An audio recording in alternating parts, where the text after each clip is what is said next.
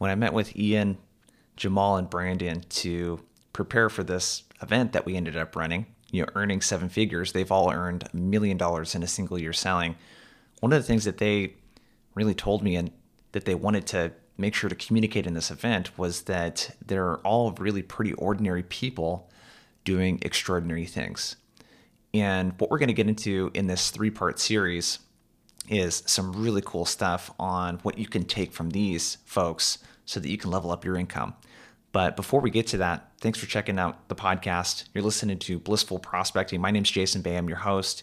And really the mission that I'm on and the goal of this podcast is to help reps and sales teams turn complete strangers into paying customers. So this 3-part series, what we're going to be talking about in this first part is really what we call crossing the chasm. So how did these 3 guys get from 6 figures to 7 figures? And you're going to hear some really cool stuff as we open here. Jamal got fired twice early in his sales career before he landed $50 million deals at Oracle. Ian was a rep at Salesforce. He hit almost 400% of quota 2 years in a row. He missed 3 years in a row. He missed his quota, prior to doing that. And Brandon, he was a rep over at LivePerson, closed a ton of big deals there. His first role, he only sold 2 deals in the first 6 months. That was one thing that really surprised me about all of these guys is their stories, their journey has been filled with failure.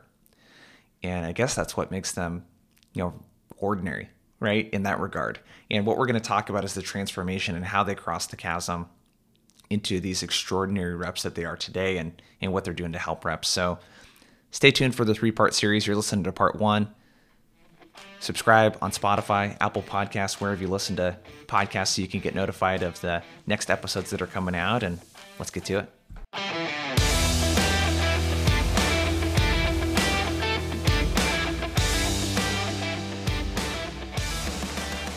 Let's get started. I want to make sure that we have as much time as possible for everyone to just, sort of soak up as much as they can from these 3.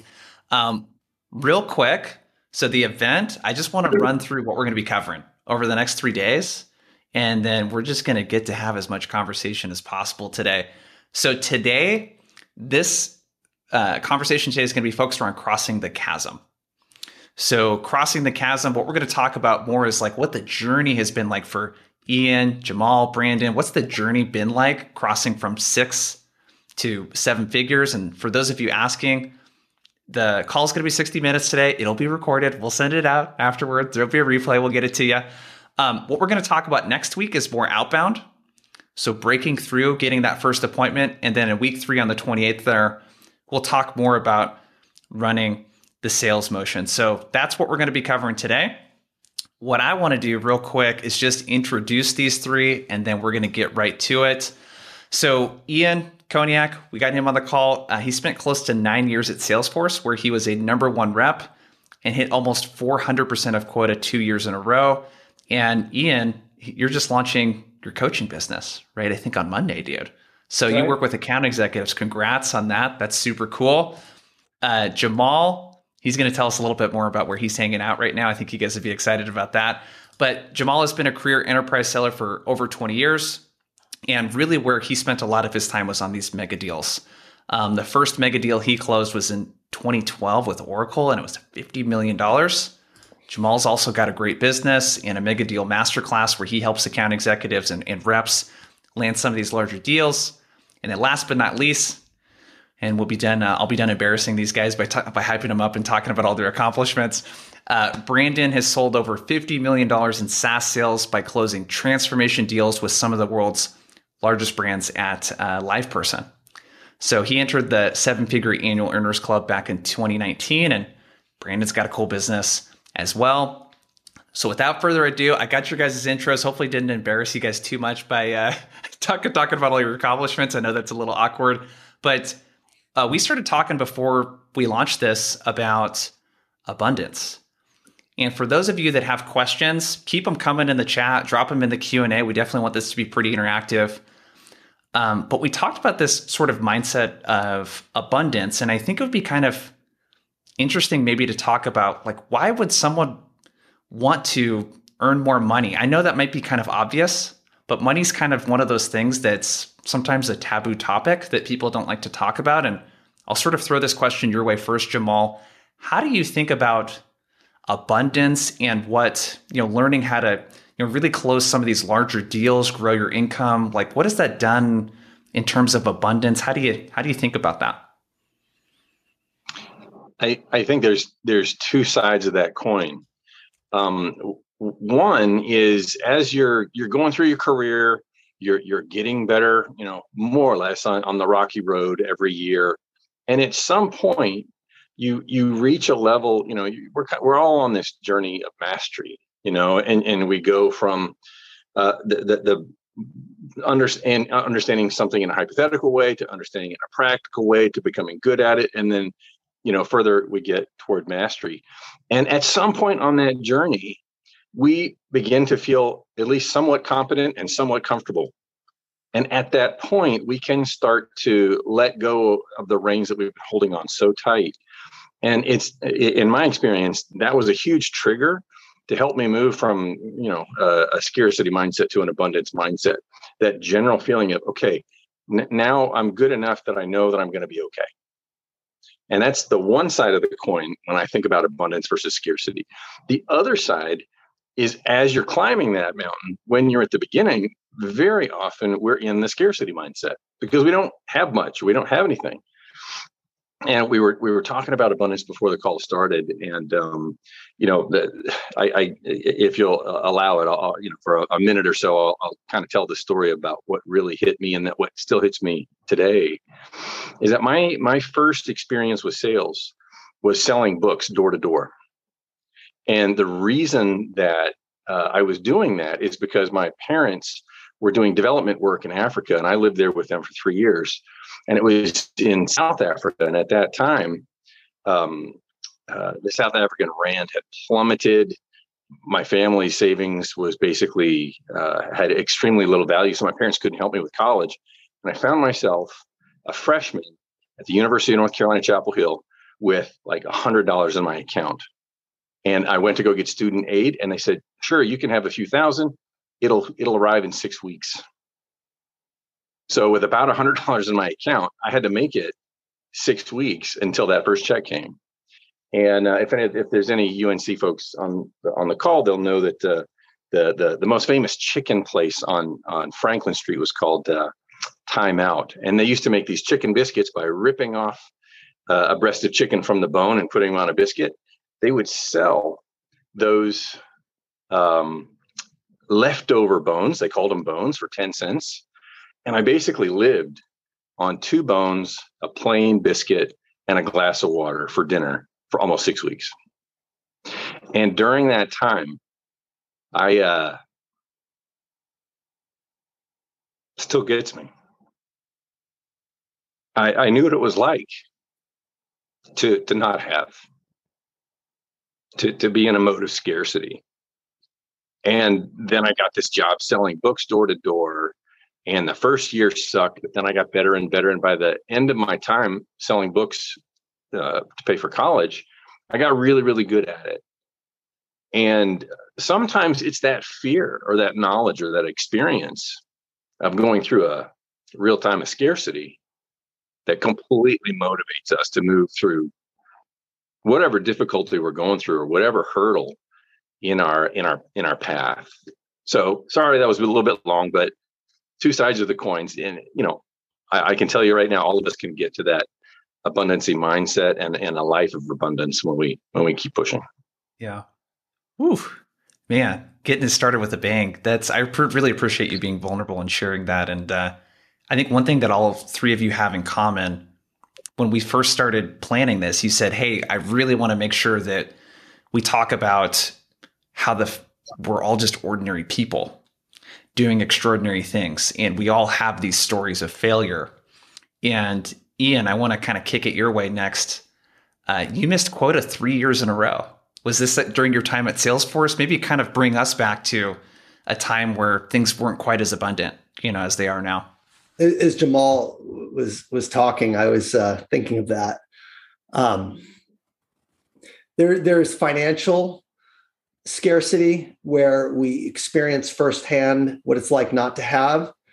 And then there's mental scarcity where we experience what it's like to not feel worthy because we're not performing to our potential. And for me, that was where I hit my rock bottom in Salesforce. I had always been someone who prided myself on being a top performer. I came from selling copiers and was their number one AE sales manager and director for 10 years. I go to Salesforce and I'm the hardest worker in the company. I really was. And I grinded and I pushed myself. I actually got lucky my first year. I hit Rookie of the Year, found a big deal. And then the 3 years after that, I fell on my face hard.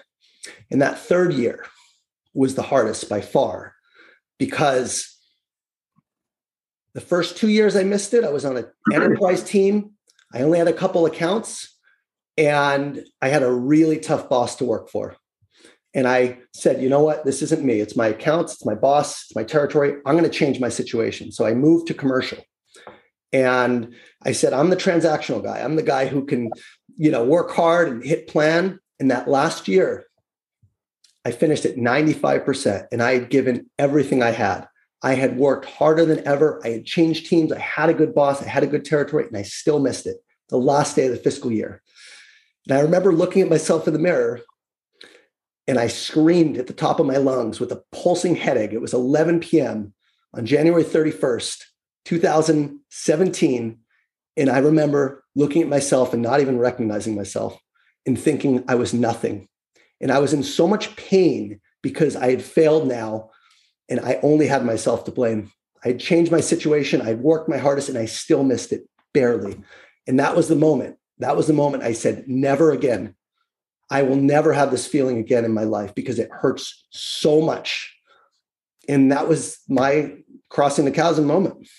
So that scarcity was not a financial scarcity. It was a scarcity of worth, of self-worth that I had to go through to really transform myself to become who I am today. 5 years ago, it's been. Wow.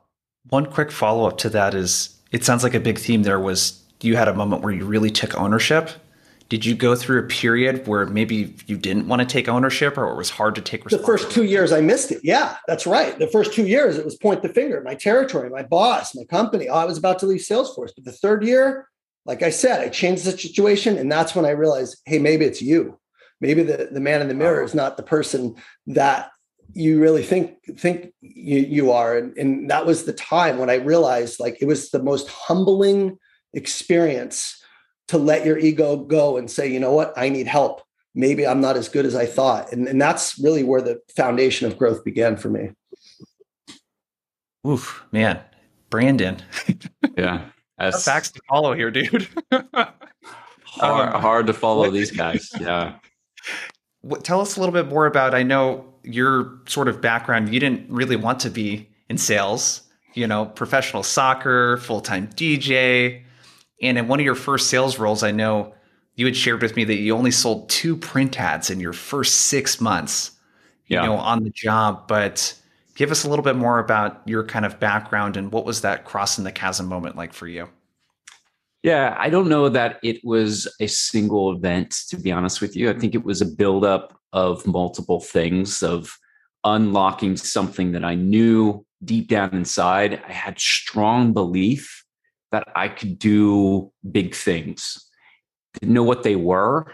And going back to my youth, particularly in high school, I focused on one thing. At the time, it was soccer. And I thought I was good. And it really wasn't until I got to college when I realized, hey, I was good in high school. I was good in my area. But when I got to a top program collegiately, I didn't start my first 2 seasons. But I had this belief. I could do some big things. So I think for me, crossing the chasm was tapping into that inner belief system and starting with scarcity. And, like Jamal was saying, sometimes you have to be, put yourself or be pushed up against the wall, either factors beyond your control, like not having financial means, or not having the mental mechanisms, the coping mechanisms, like Ian was alluding to realize the power that we have is within ourselves to change the conditions around us. So I think it starts inside before you can change the outside world.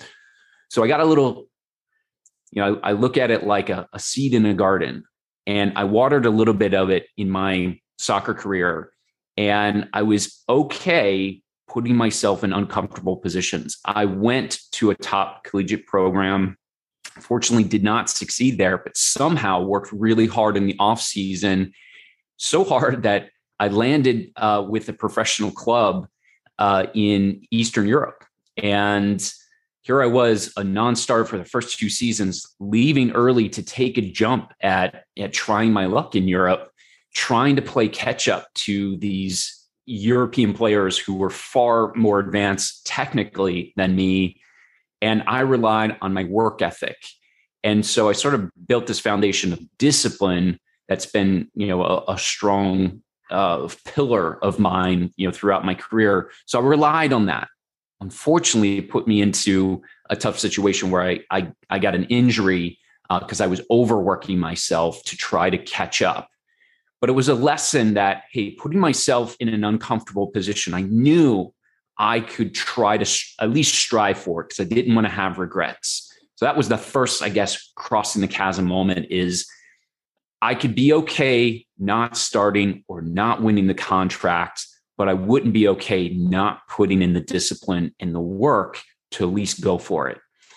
And then because of the injury issues that landed me to explore other things, didn't start my career in sales. I started with a soccer education startup. I was training youth players, and I learned a thing or two about selling there. Even though I wasn't actively selling, the first thing I learned was the best way to sell is to not sell, is to just be your authentic self.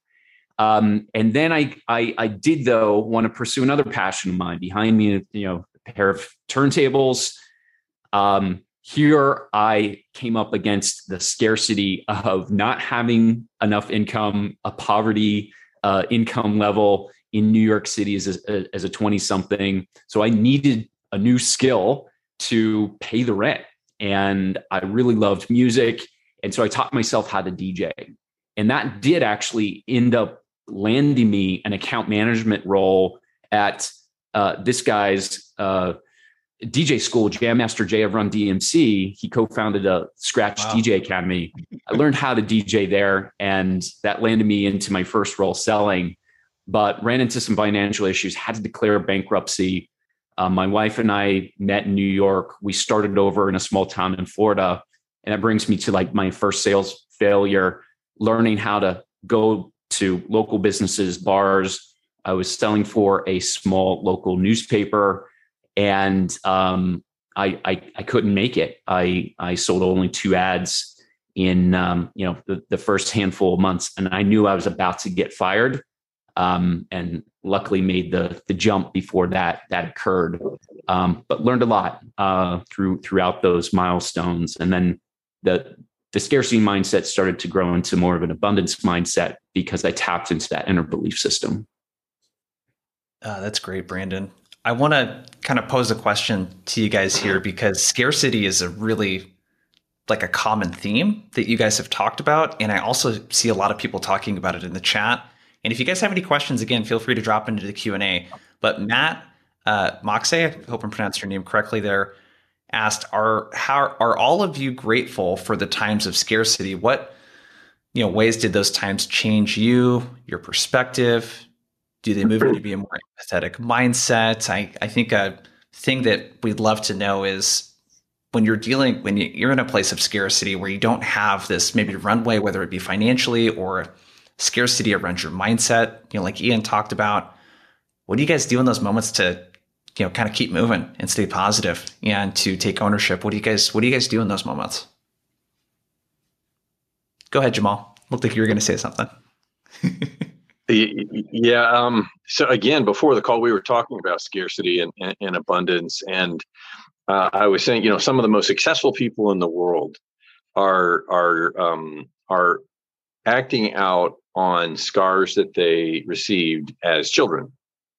Either a parent was either could be abusive or negligent or what have you. And so for the rest of their lives, they might be straddled with this feeling of I'm not good enough. And then, Ian talked about, the scarcity mentality in terms of worth. These kinds of things, although they're what we suffer growing up, not necessarily only in childhood, but they can be massive drivers. And all of us suffer in this world, and all of us can use the sufferings that we've gone through as motivators for a better today and tomorrow. And I think that's huge. I mean, I still think about that period of time that I went through, physical or financial scarcity, because now I know what that's like, and I never want to be there again. And now I also know what it's like to do the things that I need to do to never put myself in that position again. And once you set up those habits, that mindset and those habits to never go to that dark situation again, you can just propel yourself forward to the point where you kind of get over that summit for the first time. And it's like, I don't know if everybody calls it this, but like the abundancy summit. As soon as you get to this, the very top, you can kind of look over into that valley and see abundance for the first time. And you're like, holy cow, I never knew that existed. I was always in this valley of scarcity. And then, but once you get there, you see it, you experience it, you just want to stay there. So having knowledge of the world of scarcity and bringing yourself to the world of abundance is a beautiful, it's a transformation that all of us can go through. Yeah, I want to just piggyback on that if I could.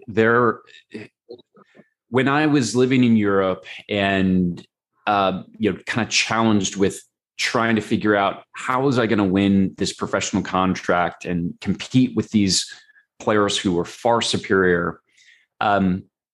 Maybe organically, I was drawn to Eastern philosophy, and I started picking up books because I had a lot of time on my hands. We would train for an hour and a half, typically in the morning, have lunch together as a team, and then train again maybe in the afternoon.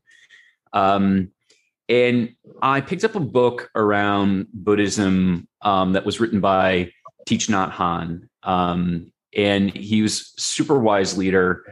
And there was something that stood with me for a really long time. How do you know you're made out of gold until you're melted a little bit?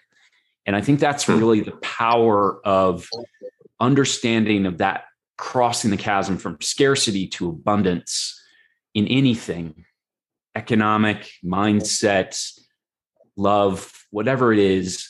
You kind of have to go through that melting period to unlock the gold, so to speak. And I think looking back on, all three of us could really look back on those challenging moments to say, yeah, we can have gratitude, and actually leading with gratitude and being appreciative every single day empowers you to show up and do your best work, whether that's selling really large mega deals, showing up for your family, you name it.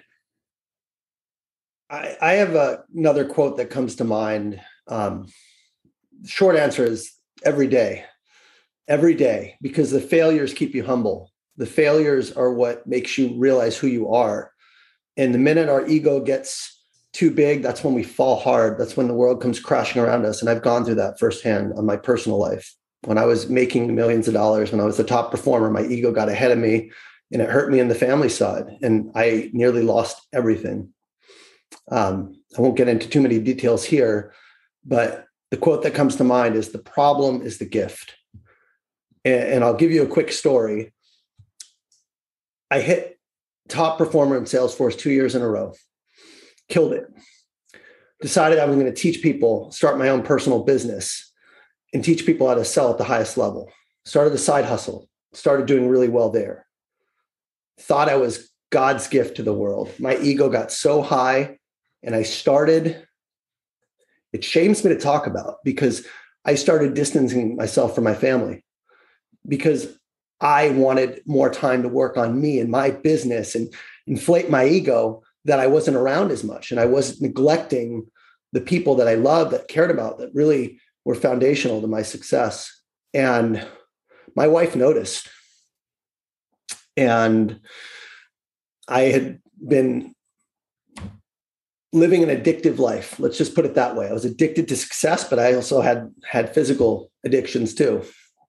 And in February of 2020, right before the pandemic hit, I came clean to my wife. And I say, regardless of your spiritual beliefs, I believe in God heavily. And something was calling me. God was calling me to come clean and share a little bit with my wife. And that was another rock bottom. That was a humbling moment.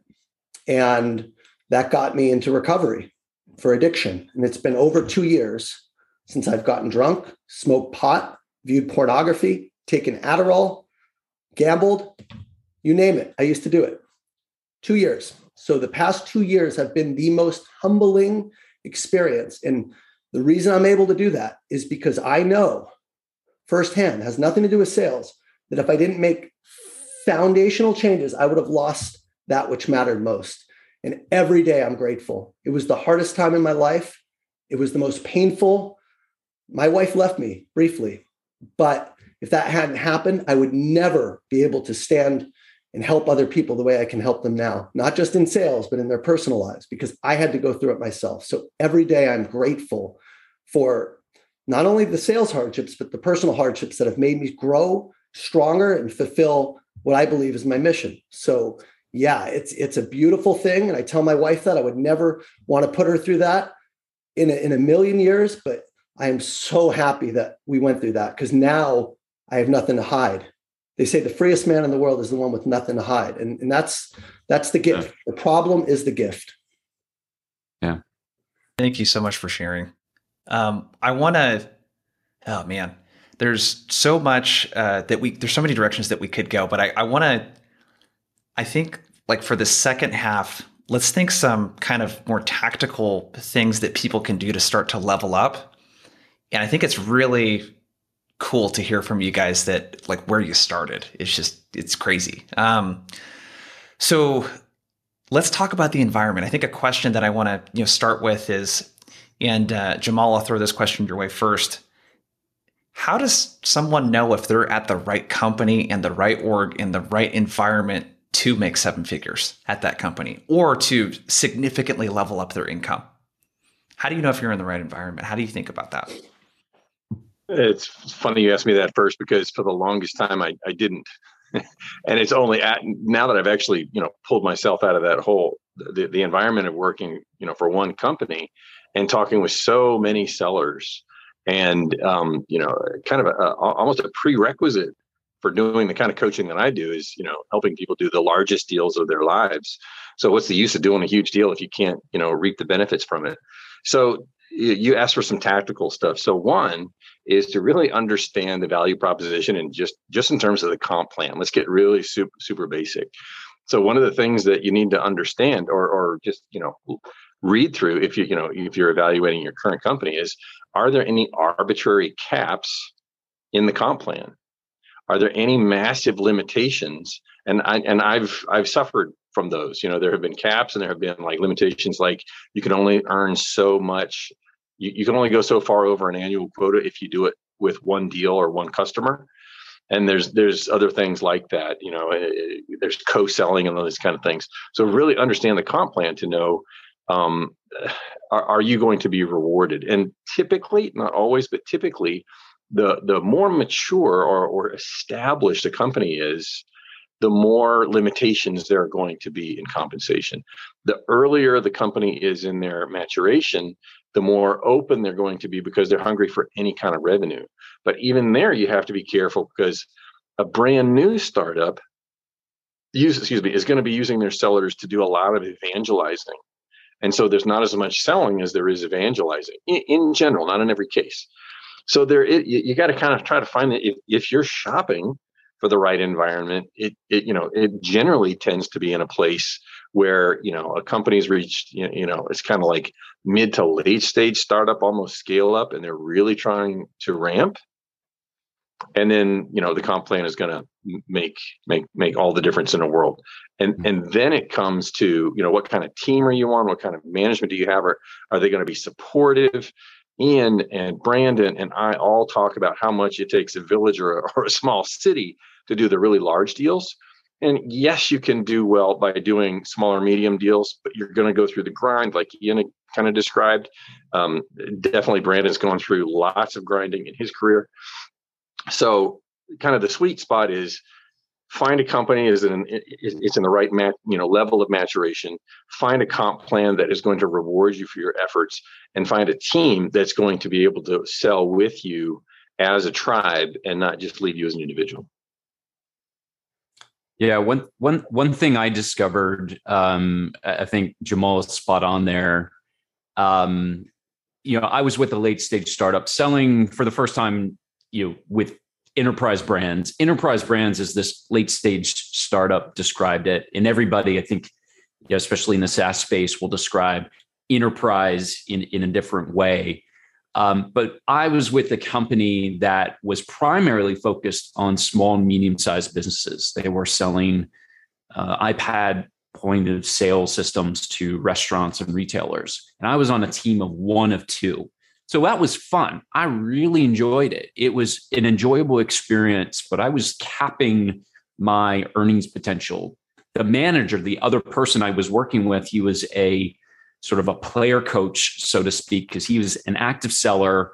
Here I was somebody who could run autonomously. So he didn't have to manage me so much. But the two of us, we were definitely selling the future to these really large brands in the retail space and the restaurant space. But we didn't really have the infrastructure. If a really large brand came to us and wanted to do true due diligence, right, there wasn't the infrastructure there to support it. Having a really sharp attorney to negotiate an MSA with you, that was really tough to do. And even on the comp structure, the manager was working on, hey, wouldn't it be great if we could sort of lock in $300K for ourselves? Obviously, we've got to deliver something for that. But I knew this unicorn thing could happen of earning $1 million in software sales. So I wasn't satisfied with just being limited to that. Again, that was scarcity mindset to me, inner belief system. I had grown as a professional by that point. But I was able to find a Goldilocks, as Jamal was pointing out, you got to find that Goldilocks environment for you. And I think that's something that's really important, is you got to do sort of the deep dive on yourself, defining what's really important, not just the culture and the company and the comp plan that's going to be there to support you, but even your account list, doing a deep dive on defining why you're targeting certain accounts versus arbitrarily working through an account plan. So finding that sweet spot, that's a very good tactical thing. When I made the jump from that late stage startup, I did go to a public company in LivePerson. However, I knew, and it felt like a late stage startup. So I had the cultural component that I was very accustomed to, but now I was able to access, because they were an enterprise first company as well, they had access to the legal resources that I was lacking before. They had access to the professional services that can deliver transformation to really large brands. They had the leadership and support structure to help close these massive deals. So that was like my Goldilocks opportunity to say, this can be done. 7 figures could be done in that environment. And so I offer that up as a good place for people to start when evaluating, where to go. A great tool is, I know we all know it well, RepView, because you're getting the inside track on straight from the front lines of sellers. They're going to tell you what the comp structure is, how many folks are making quota, what you can, really earn. That's a great little resource for anybody looking to level up. Yeah, I think Jamal and Brandon said most of what needs to be said. But I worked in copiers for 10 years, and I had built that business up. We were, when I left, a $60 million annual business. I had 10 sales managers and 70 AEs on my team. I was their director of sales, and I was running a $60 million business, making about $250 a year. And I read an article in Forbes magazine, and it said that the average enterprise account executive at Salesforce was making $300. And that was my aha moment, because you don't know what you don't know. And so I said, well, I'm using Salesforce. This has been part of my growth. I want to go there. And I interviewed 3 times, got rejected all 3 times, finally found someone who came from HP and was selling copiers and kind of knew that DNA. And I bring that up because one of the first things I did when I got to the company, I said, what are the top reps making here? And I learned that there was someone in Manhattan Beach near where I live who was making $1 million a year. And I, got her to lunch and talked to her about it. And I think a big part of it is going to a place where the top performers are earning 7 figures, going to a place where it's been done. If the top people are making 4 or 5, you're probably not going to come in and make $1 million, especially if they're 200 or 300% of plan. Because I have a video about this I posted about a year ago, like how to make 7 figures in sales. And one of the things I said is you have to have a comp structure where you can make that if you're hitting around 300% typically. So if you do the math and you look at your accelerators and whatever it is, you don't have to sell $10 million.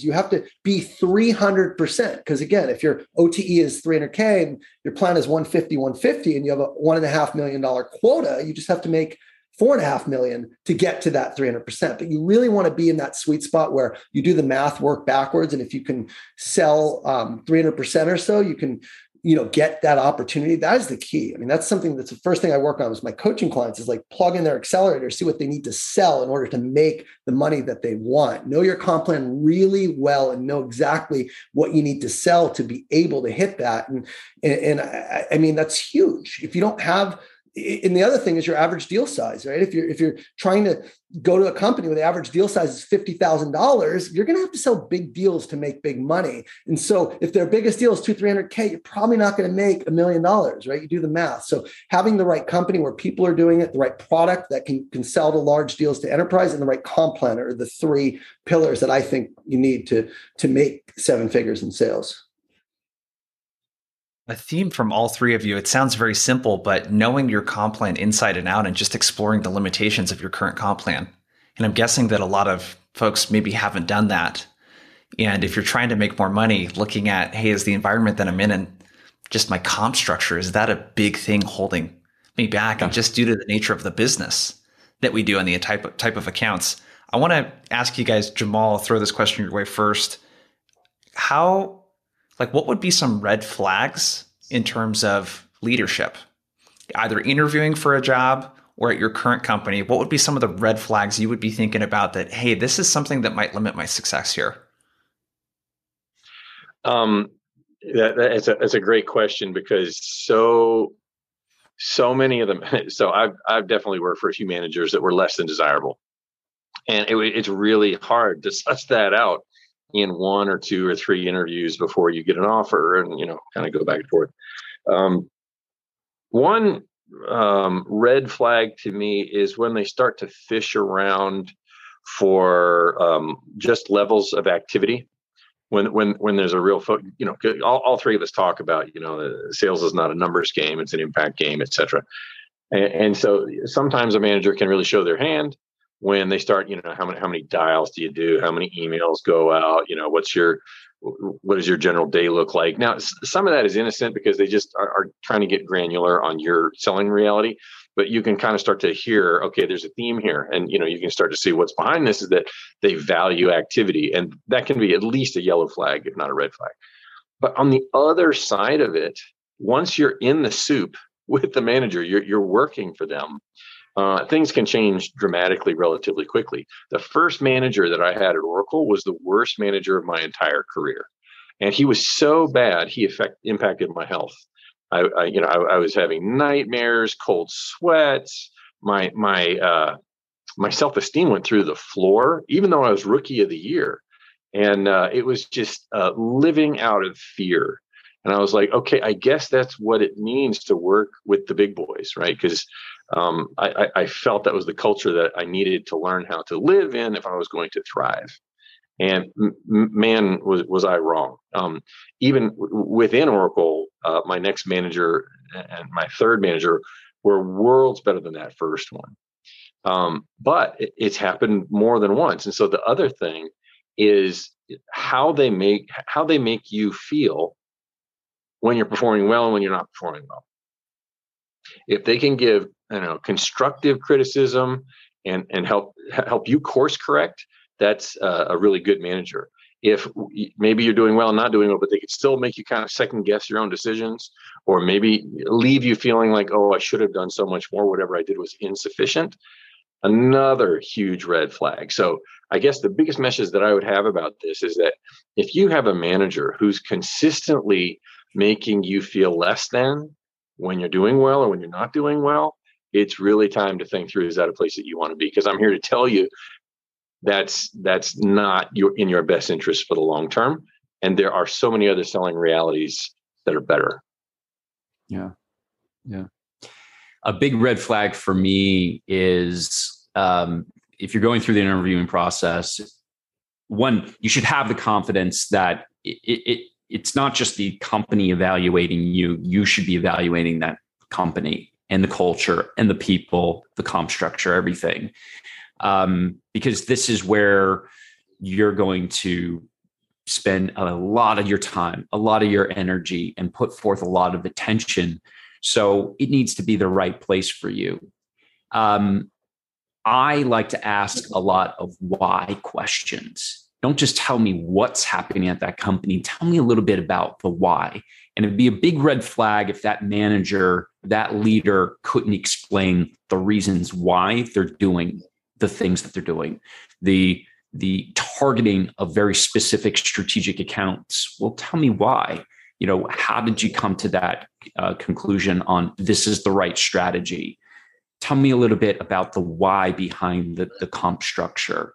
So I think it's really important to ask those why questions. You'll get, I think, a really good tell of their level of thinking. I look for systems thinkers, design thinkers. I think those are great managers to work for, is they're thinking about how to make, obviously their constituents, their true customer are their team members, right? The employees that work for them. So they should be working for them and supporting them and helping them grow.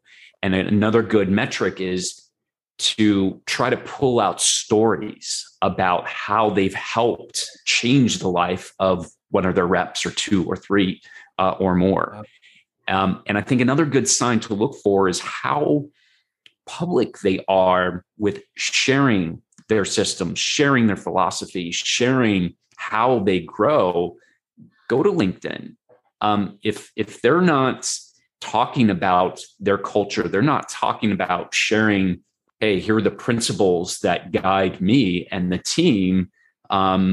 It's hard to work in that environment. And you might find yourself in a place where they're on the brink of burnout themselves because they're stressed.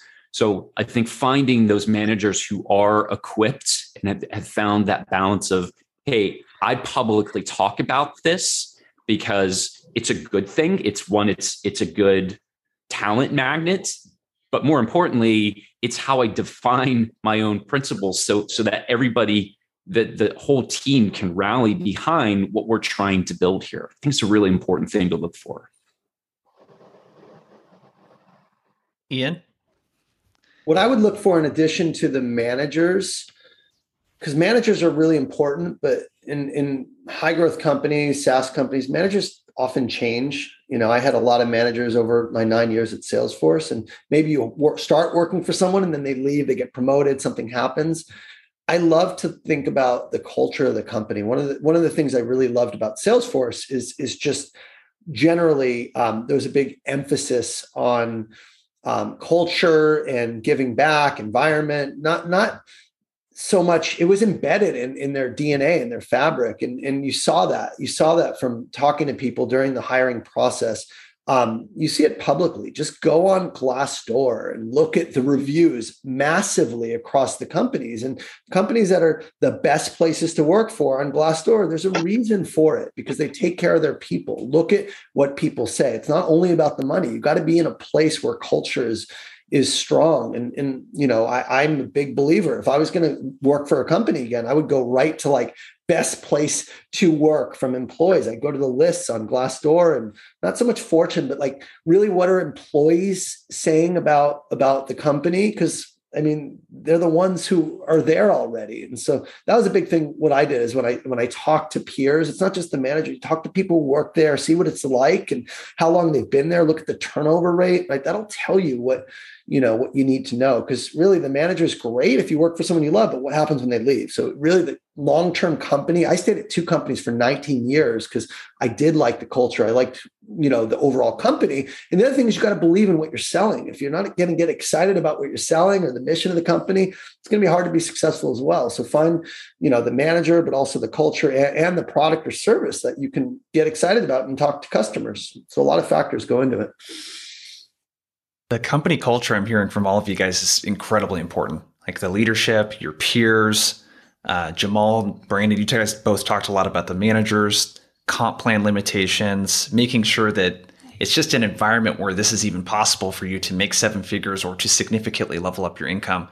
Let's shift gears again, because a big part of what we're talking about today, just a reminder for anyone that's hopped in, is we're really talking about the approach behind making 7 figures. The next session, we'll talk more tactics around outbound. The session after, more tactics around selling. But a big part of this approach is the mindset of approaching executives. And every single one of you guys talked about this, and every one of you had kind of your own story, around it too. But Ian, I'll kick this question your way to get started. You talk a lot about this. And one of the things that you had mentioned that I thought was kind of interesting, you say on your website, without the right skills and strategies in place, your performance will never change and sales will, feel like a grind. I feel like a lot of the strategies and skills, one of those big ones is being able to confidently talk to someone that is very experienced, probably more experienced than you are in terms of like their career experience. How do you think about, and what was that journey like for you? And like, I need to talk to a CEO, like a Fortune 500 company, Fortune 50 company. What was that like for you? So a couple things. You used the word grind, and I was thinking about this today. I was thinking about what is grinding. And I think about my coffee maker. You put a bunch of beans, they're all the same, and you grind them and you get equally distributed grains of coffee. And that's kind of what grinding in sales looks like. It looks like treating everyone as a transaction, as a potential sale. And it is exhausting and it's not fulfilling. And the big shift that I think all of us made, at least that I made, was a shift from being inward focused, my goals, my quota, my commissions, me, to outward focused. Really selling is helping. Selling is solving the biggest problems. Selling is, truly helping companies transform. And when you're focused on helping other people get what they want, and especially at the executive level, you are going to get what you want. You're going to get the sales, you're going to get the commissions, you're going to get the big paychecks. But when you're focused only on yourself and making it about you, customers can smell that commission breath a mile away. And so really that fear is coming from ego. That fear is not from not having the skills. I was the same person in 2016 as I was in 2017 when I finished number 1. The big difference is I stopped making it about me. So when talking to executives, it really is intimidating if you're thinking about what you bring to the table. But if you just leave your ego at the door and realize, you know what, hey, people are people. We all put our pants on the same way. And I'm here to help and to serve you. And it's not about me. It's about listening, understanding, having a conversation. Then that's a lot less intimidating. But when you're coming from a place of trying to impress somebody and teach them everything you know, you're already defeating yourself before you even give yourself a chance. So ego is the enemy. Truly, the best salespeople, the ones that take the time to be empathetic, to listen, to be genuinely curious because they want to help people. And that was where I was, struggling for the years I missed quota, when I realized like, hey, this isn't about me. It's about listening and helping people. And if it's meant to be and I can help them and, ultimately we're a good fit, then great. And if it's not, no worries. Like being attached to that outcome is really a source of challenge. So I think when you think about, speaking to executives, there's a few things you need to do, but, really showing them you care by getting good at listening, taking the time to research them, understand specifically, listening to their webinars or what they're speaking about, really understanding what they care about and coming in with powerful questions, a point of view, show you're really thinking about how you can help them. Like that will position you differently than other salespeople. And they see you're taking the time to really care and show up in a place of service, and they will be a lot more open. They will be a lot more receptive, and just treat them as a human. Right. And I think when we put up people on a pedestal, then we're looking up to them and they're looking down at us, and we can't see them eye to eye. And really selling is about seeing people as peers, regardless of their title or their position. Because at the end of the day, we're all people. We all have the same struggles. None of our shit doesn't stink, right? We're all humans. And so that's the key. It's a mindset of seeing people as equals and not putting someone on a pedestal. At least for me, that was a big difference in how I approach these meetings. I eventually got to a place where I found it easier talking with, say, C-level executives. It was a long journey to get there. What I realized looking back in those moments of why is this? Why is it easier to sit across from a C-level executive and talk about, hey, how can we personalize healthcare just like Spotify has personalized music playlists? I loved talking about that. And I realized it was one big thing. I was a big thinker. I dreamed big. That was like a core principle of mine. But it was a long struggle to get there. And a couple of things really helped me. One was getting over imposter syndrome. So Ian talked about getting to that level where you can realize, hey, sales is a very human-driven, it's a very human-centric industry. And the other side of the table, it's another human being. And if we put them on a pedestal, that can create this artificial anxiety and fear that doesn't need to be there, because C-level executives, leaders of companies, they want to dream big too. They want to go after those big moonshots. And that's where the mega deals happen. It's actually where you get lost in the shuffle is at that mid-level, director level inside the organization. That's when RFPs come out. That is when you're commoditized. That's when it's all about price, features, and jargon. And that's, as Jamal, I think, calls it run rate selling. That's where it's hyper competitive. It's a lot less competitive up there in the clouds. Again, to steal from Jamal, I've learned a lot from Mega Deal Secrets. You can really find it actually easier to enable that change up there, but it takes a lot, right? We're humans too, right? And somebody who didn't finish college to go talk with a Fortune 10 CEO who has an MBA for Harvard Business School, right? That can be a very intimidating thing. So I had to overcome imposter syndrome. And what I took away from that was deliberately working with an outside coach. So I got outside help. Another great tip for anybody here looking to level up. There's only so much you can do looking within. Sometimes it's really helpful getting an outside perspective. But what she helped me do, what Amber did, was helped me to rethink what my weaknesses were that I was holding on to, these things that I was attaching myself to, like introversion. Spoke up a little bit about it on LinkedIn today. For so long, I thought my introversion in an extroverted, what I thought was an extroverted world of sales, was holding me back. Whereas once I worked through this, I realized, no, actually, being a great listener, being a deep thinker, wanting to do the research and finding and uncovering insights, it's really powerful. And that helped me to kind of repurpose what I thought was a weakness into a strength. So getting over imposter syndrome is a good first step. And then you want to get yourself to that high level because it's less competitive there. Because the other thing I learned too is it can take just as long selling a $250,000 deal as it takes, if not longer, than selling the $2.5 million deal or the $25 million deal. Because when you're at that level, you're outside of a box, and talking about a deal of that size, it's going to make transformative change. That's going to pull in on people who want to lean in. if you're talking at the $250,000 level, you might stay in that box after that transaction is done. You want to elevate yourself to the transformative level. Jamal, what are your thoughts on this? I mean, you got a whole book, on this, but what are your kind of quick tips on speaking to executives? What do these people care about? What kind of learning curve did you have? So Ian talked about the human element. Brandon talked about, leveling up and staying high and having that, the wherewithal to do the research and to come with the right message.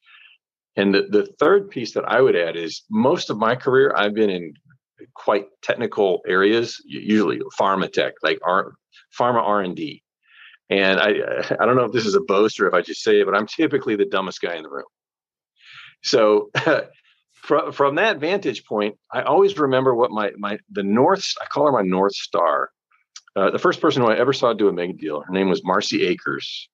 And back in 2007, when I was a rookie at Oracle, I was doing like $500,000 deals, $1.5 million.